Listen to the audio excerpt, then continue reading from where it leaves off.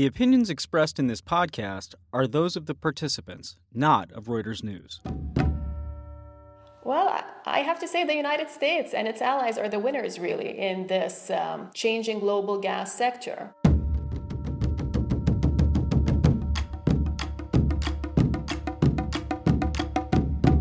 Since the breakup of the Soviet Union, Russia has used natural gas as a weapon against Ukraine and against Europe as a whole. Threatening to shut off the pipes as the weather turns cold is a pretty effective way to influence foreign policy. But now it looks like one of Vladimir Putin's key weapons is losing some of its punch. This week on War College, we're looking at how shifts in the production of oil and natural gas are affecting global security, and where that leaves the United States. You're listening to War College, a weekly discussion of a world in conflict focusing on the stories behind the front lines. Here's your host, Jason Fields. Hello and welcome to War College. I'm Reuters opinion editor Jason Fields. And I'm Matthew Gault with War is Boring. Today we're talking to Agnia Grigas, author of the forthcoming book Beyond Crimea, The New Russian Empire.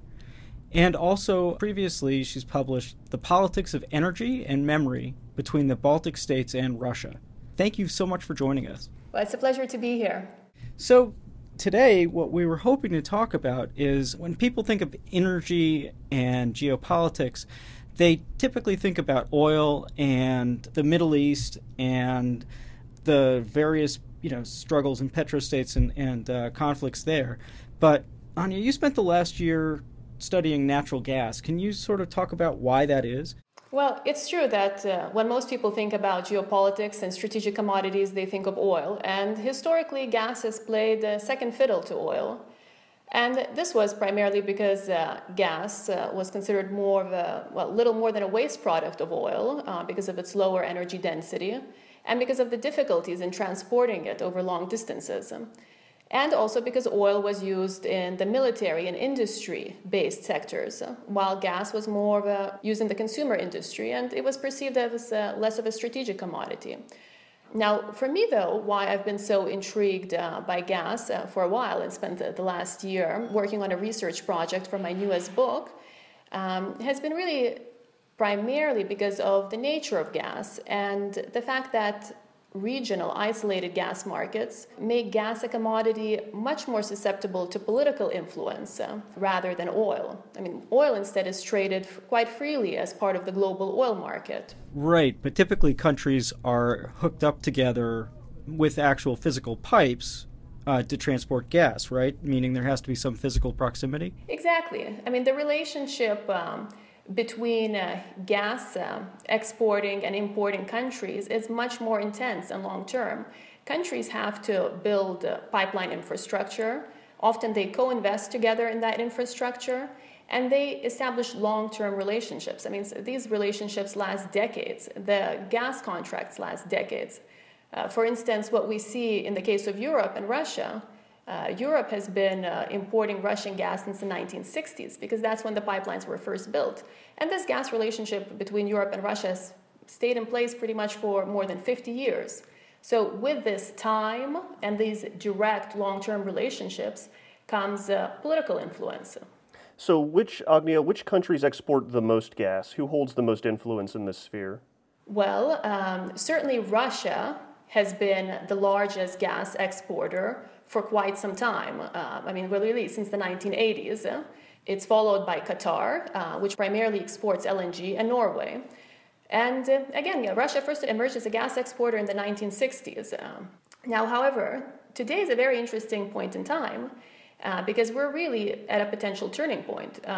In 2011, the United States took over Russia as the world's greatest producer of natural gas. And the U.S. only last held that position as the largest producer in 2001 and has been competing with Russia for this position for 3 decades. So today, the U.S. potentially stands as a country that, can start exporting LNG, and it can become one of the leading LNG producers and exporters in the world, potentially joining the ranks of Australia or Qatar. So actually, we should explain to listeners, LNG means liquid natural gas.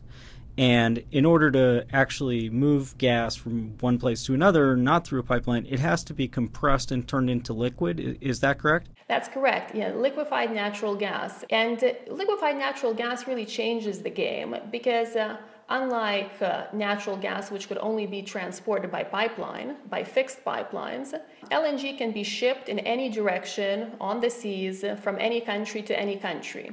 And it's really LNG that is creating what people talk about a global gas market.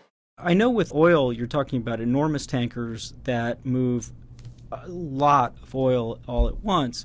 I just wondered, as far as when you're talking about liquid natural gas, are we talking about the same size ships? Are we talking about the same, something comparable in terms of the amount of essentially energy that you can take from one place to another on a single ship?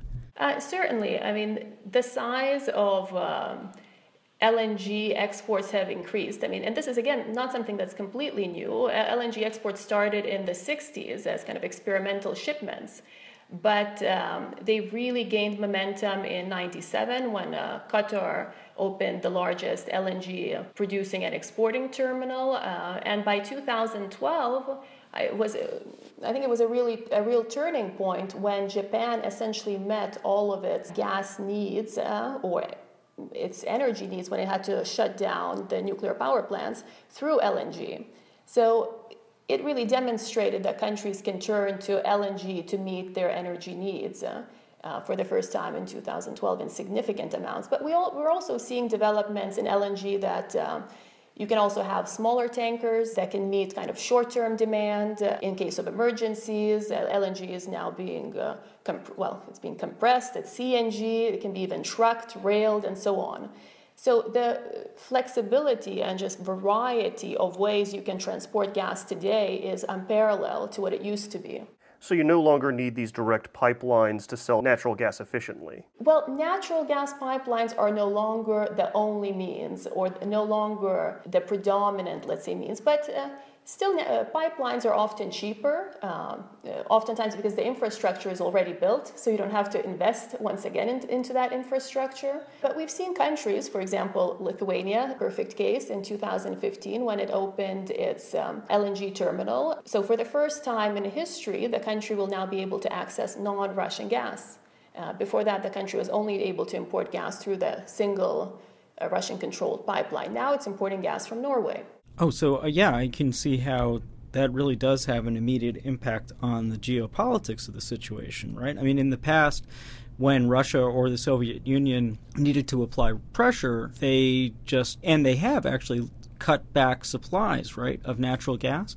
Either cutting supplies or threatening higher gas prices have been one of the favorite tactics, really, of Gazprom. They've been using these tactics repeatedly. And sometimes even if, let's say, cuts were not implemented, Gazprom would ask for political concessions for lower gas prices. And we've seen that very much in Eastern Europe, specifically states where Gazprom had a monopolist position. So where Gazprom had a monopolist position in the market, like the Baltic states and so on, it was able to drive a much harder bargain for that gas. And we should say that Gazprom is the Russian state-controlled gas company, correct? Absolutely, yes. Okay. I mean, you can really view it just as an arm of the Kremlin. So isn't it something, it's a very large percentage of the natural gas that Europe uses comes from Russia. Is it more than half? I couldn't remember. Well, it's actually not quite half. It depends on the data sets you use and how you define Europe. Here, gas scholars can quite debate about this, but it's about 30-40%. What is also interesting, how that gas arrives to Europe. That gas primarily arrives through a pipeline through Ukraine. In fact, in the wintertime, 50% of the gas coming from Russia to Europe is coming through the pipeline in Ukraine.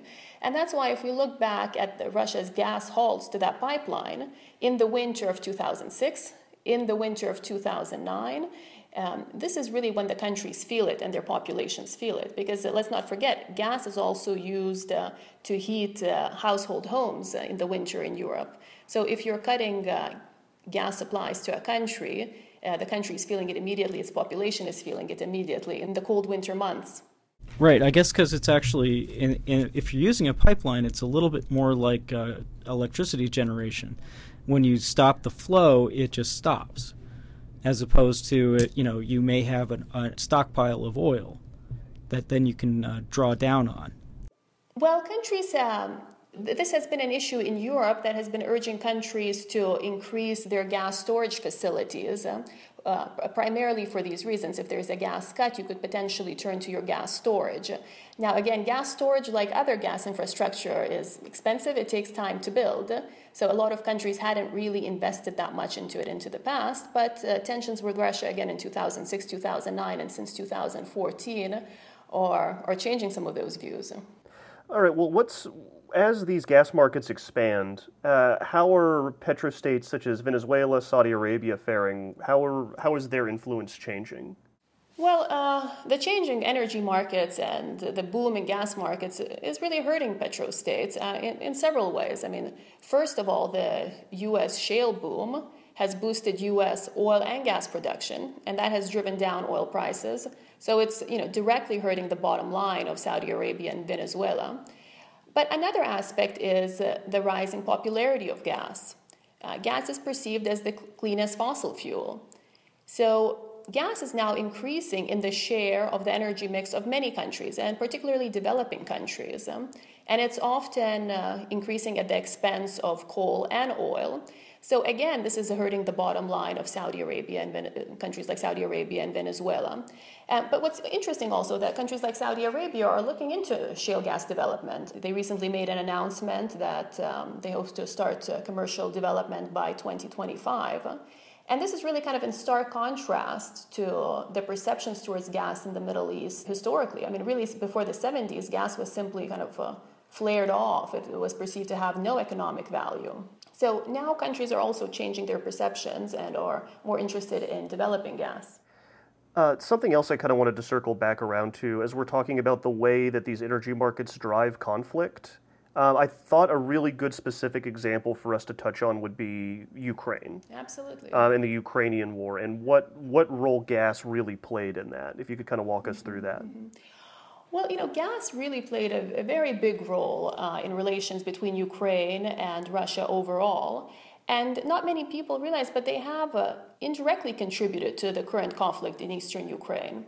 And if we go back and we look in the 90s, Ukraine was really accumulating a lot of gas debt from Russia.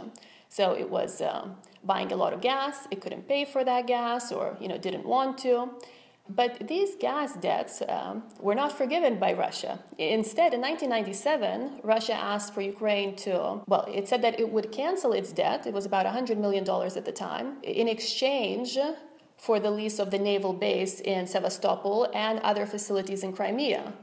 So at the time, Ukraine agreed, it got its debt written off, but Russia really got official access to these bases and an extension of those leases.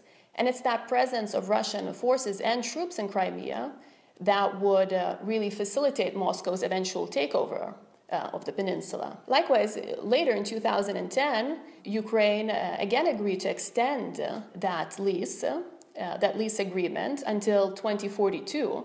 And for that, Ukraine was to receive a gas price discount. So again, here, Russia always dangled either writing off Ukraine's gas debts or cheaper prices in order to gain inroads in some of the most strategic territories in Ukraine, specifically Crimea. Now, of course, once Russia occupied Crimea, Gazprom canceled that gas price reduction. If we look further, some of even Ukraine's relations with the EU have been very much influenced by Ukraine's fear that if it established closer relations with the EU, then Russia would increase gas prices to the country. And that was one of the primary reasons why President Yanukovych refused to sign the EU-Ukraine Association Agreement, and that was the spark for the Maidan Revolution that followed. So, Ukraine is extremely dependent on natural gas rather than oil, is that right? Well, interestingly, some of this dependence on Russia is a little bit artificial, the dependence on Russian gas imports. First, Ukraine has its own gas resources, but because it was historically cheaper just to import gas from Russia, rather than develop and invest in its own gas fields. The situation has evolved as such. Also, the Ukrainian industry has been highly inefficient, and it has really relied on very intensive gas and energy usage. Now, since the conflict, since 2014, we've seen some changes. We've seen some changes for greater energy efficiency, or at least efforts towards that. We've seen also that Ukraine is becoming more interested in exploring its own gas fields, even plans for shale gas development. The problem here is that some of the fields were located in Crimea or around it, so now Ukraine has lost those, or other fields are in close to areas of conflict in eastern Ukraine. So right now, during times of conflict, international companies have not been so eager to explore those areas, to develop there. So, as a counterbalance, you said earlier that the United States actually now produces more gas than any other country in the world. Now, does the United States actually export? No, not in significant quantities. In the past, the U.S. has exported LNG to Japan, but that has been the only country. In 2016, there are plans for the first time for the U.S. to export LNG beyond, and this is really the company Cheniere is driving that initiative. There are plans and there are contracts in Spain, in Europe, and beyond. Is this going to be in significant amounts? And I guess we have to define significant, but still. Well, plans are for significant amounts. Of course, the markets have been also not standing still. Prices have been low. Gas prices have been low, which has been have been reducing some of the incentive to export LNG long distances. I mean, because we have to take into account that to ship the LNG from the United States to Europe, you have to add the liquefaction costs, the shipment costs, then again, the gasification costs. But many analysts are optimistic that American LNG will make its way in exports. The Energy Information Agency, a branch of the U.S. government, predicts that by 2025, the U.S. will be a major LNG exporter. All right, so that begs the question. So as America and other countries enter into the markets and become big gas exporters and create more competition in these energy markets, what happens to a country like Russia who uses gas exports as a primary motive of influence on other countries in the region? Well, you summed it up, certainly. Their influence will wane, especially as they lose their monopolist position in specific markets. Overall, the gas market is becoming, I would say, a buyer's market, not a seller's market. That means that it is really buyers who will dictate the terms rather than the sellers. Or at least the sellers won't be able to exert the same type of political pressure or ask for political concessions as both sides draw up gas contracts. Now, I mean, this doesn't mean that Russia will not remain a large or even potentially the largest gas exporter. And it doesn't mean that it will not be a significant supplier to Europe. I think really the most significant fact will be that it will lose its monopolist position in many European markets, as it did in Lithuania in 2015. Countries will build up LNG terminals, will turn to reverse flow, which is essentially when gas can flow to both directions in the same pipeline. And that's essentially what Ukraine is doing right now, since its tensions with Russia. It's receiving gas reverse flow from European countries rather than Russia. So all of these developments will really reduce Russia's political clout. And as that kind of economic and political clout wanes, do you feel that they would use more traditional methods to exert influence in the region? Do you think they would use their military more? Or is that just pure speculation too far off? Well, I think it's tough to speculate the policies that the Kremlin will pursue, but I think what we see is that the current Russian government is, one, it's determined to hold on to its power, and two, it seeks very much to regain, and if it cannot regain, then it seeks to project a great power status. It seeks to be a great power on the international stage. So I don't see, even as Russia's revenues may dwindle, as some of that political clout may wane, especially in the European markets, I think Russia will still seek in other ways, as we see now in Syria, to try to project that strong image and be a strong player. If I can ask about another country that I find kind of interesting, Iran, which is trying to get back into the oil business, is there any effect that might happen to them as well? Do they produce natural gas, or are they solely dependent on crude? Well, Iran actually, interestingly, Iran and Qatar, they share the single largest gas field in the world. It's the North-South Pars field. And in fact, Iran has possibly the second largest gas reserves in the world after Russia. Now, in the past, because of sanctions and Iran's isolation, it hasn't been developed as much as Qatar, and certainly Iran hasn't been able to export the gas. Again, we have to remember with gas imports, infrastructure is extremely important. So it means that Iran would have to invest in significant either pipeline infrastructure or LNG terminals. Both of them are long-term, expensive projects, and it's uncertain, who would be the investors in those projects to date. I'd say maybe the LNG terminal maybe is more likely in the medium term, let's say, but even then I would say the medium term than the near term. So, it's interesting. It doesn't sound like a number of different countries may experience somewhat negative impacts. So who's the winner? Well, I have to say the United States and its allies are the winners, really, in this changing global gas sector. The U.S. is emerging as a significant producer. If the optimistic projections are met, it could become a large LNG exporter. This LNG could be used to secure Europe, to help Europe diversify away from Russian gas sources. It could also be used to constrain Russia's political clout from gas exports. I think LNG exports to Asia could also woo the Asian countries, which are very energy hungry, and they're specifically very gas hungry, because again, it's a cleaner fossil fuel. So really, gas could make the 21st century, once again belong to the United States and its allies. Yeah, I have a question to follow up on that. How important is fracking to the United States energy production? Well, fracking has been one of the drivers of the shale boom. This is a technique that has been really perfected since the 70s, but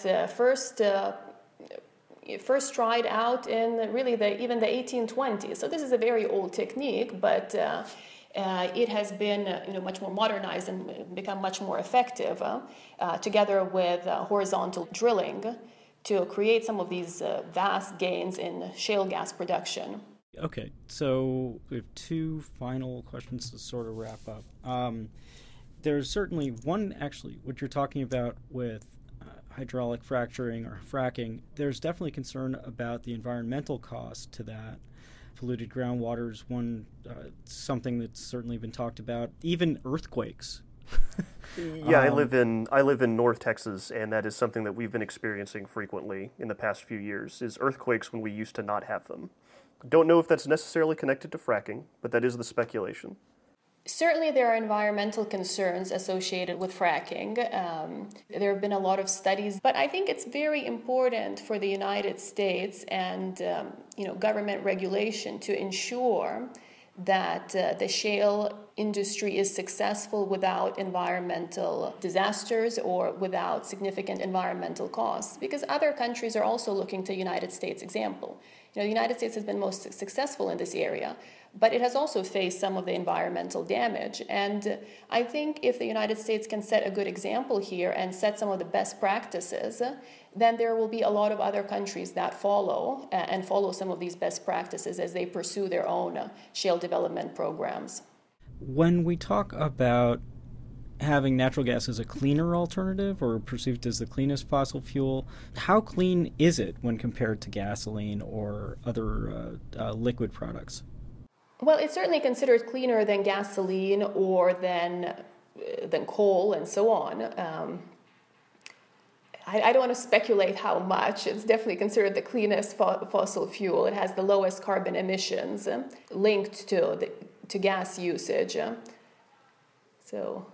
Yeah, okay. I mean, it's still a fossil fuel when you get down to it. It certainly is a fossil fuel, and that's why it is perceived as a bridge fuel. Some people believe that we can rely on gas until we come to greater advancements with renewables, and gas can serve as this bridge fuel. Now, of course, critics say that if we focus too much on gas, then we're not making those necessary investments in greener forms of energy. So there's a bit of a debate about it, but really at this point in time, gas remains as one of the cleanest and most effective sources of energy. All right, so I want to thank Anya Grigas for being with us today. I think people are still used to thinking of this as an oil world and therefore having people at the mercy of the Middle East, but it's interesting to hear that it's changing. Well, it's been a pleasure to be here, and the International Energy Agency said in 2011 that we're entering the era of gas, and I think it may very well be true, or at least for the first part of the 21st century. Thank you so much for joining us.